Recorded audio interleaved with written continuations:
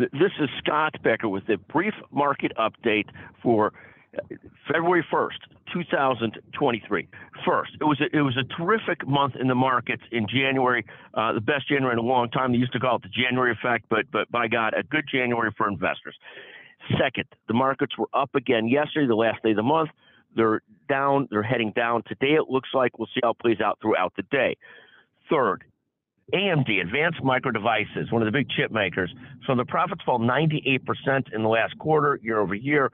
That's a sort of sign as to where the chip makers are at. Things are a little more challenging than they were, as all of a sudden there's an oversupply versus an undersupply in demand for phone chips, for PC chips. Everything else has gone down.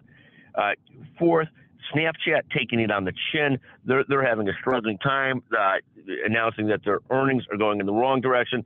They warn of a slowdown in growth and so forth.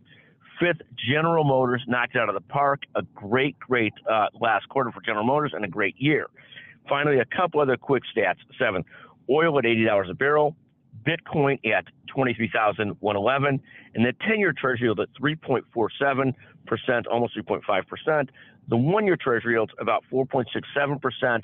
I usually expect it will rise when the Fed raises their rates, but we'll see if that's the case or not, because they'll raise the short-term rates to closer to this number, and we'll see if that leads the 1 year to rise a little bit too. For those investing in bonds and treasuries, it's exciting to see rates to be at a more achievable spot as long as you're not long in long-term treasuries. Thank you for listening to the Becker Business Minute, the Becker Private Equity Podcast. Thank you very much for joining us.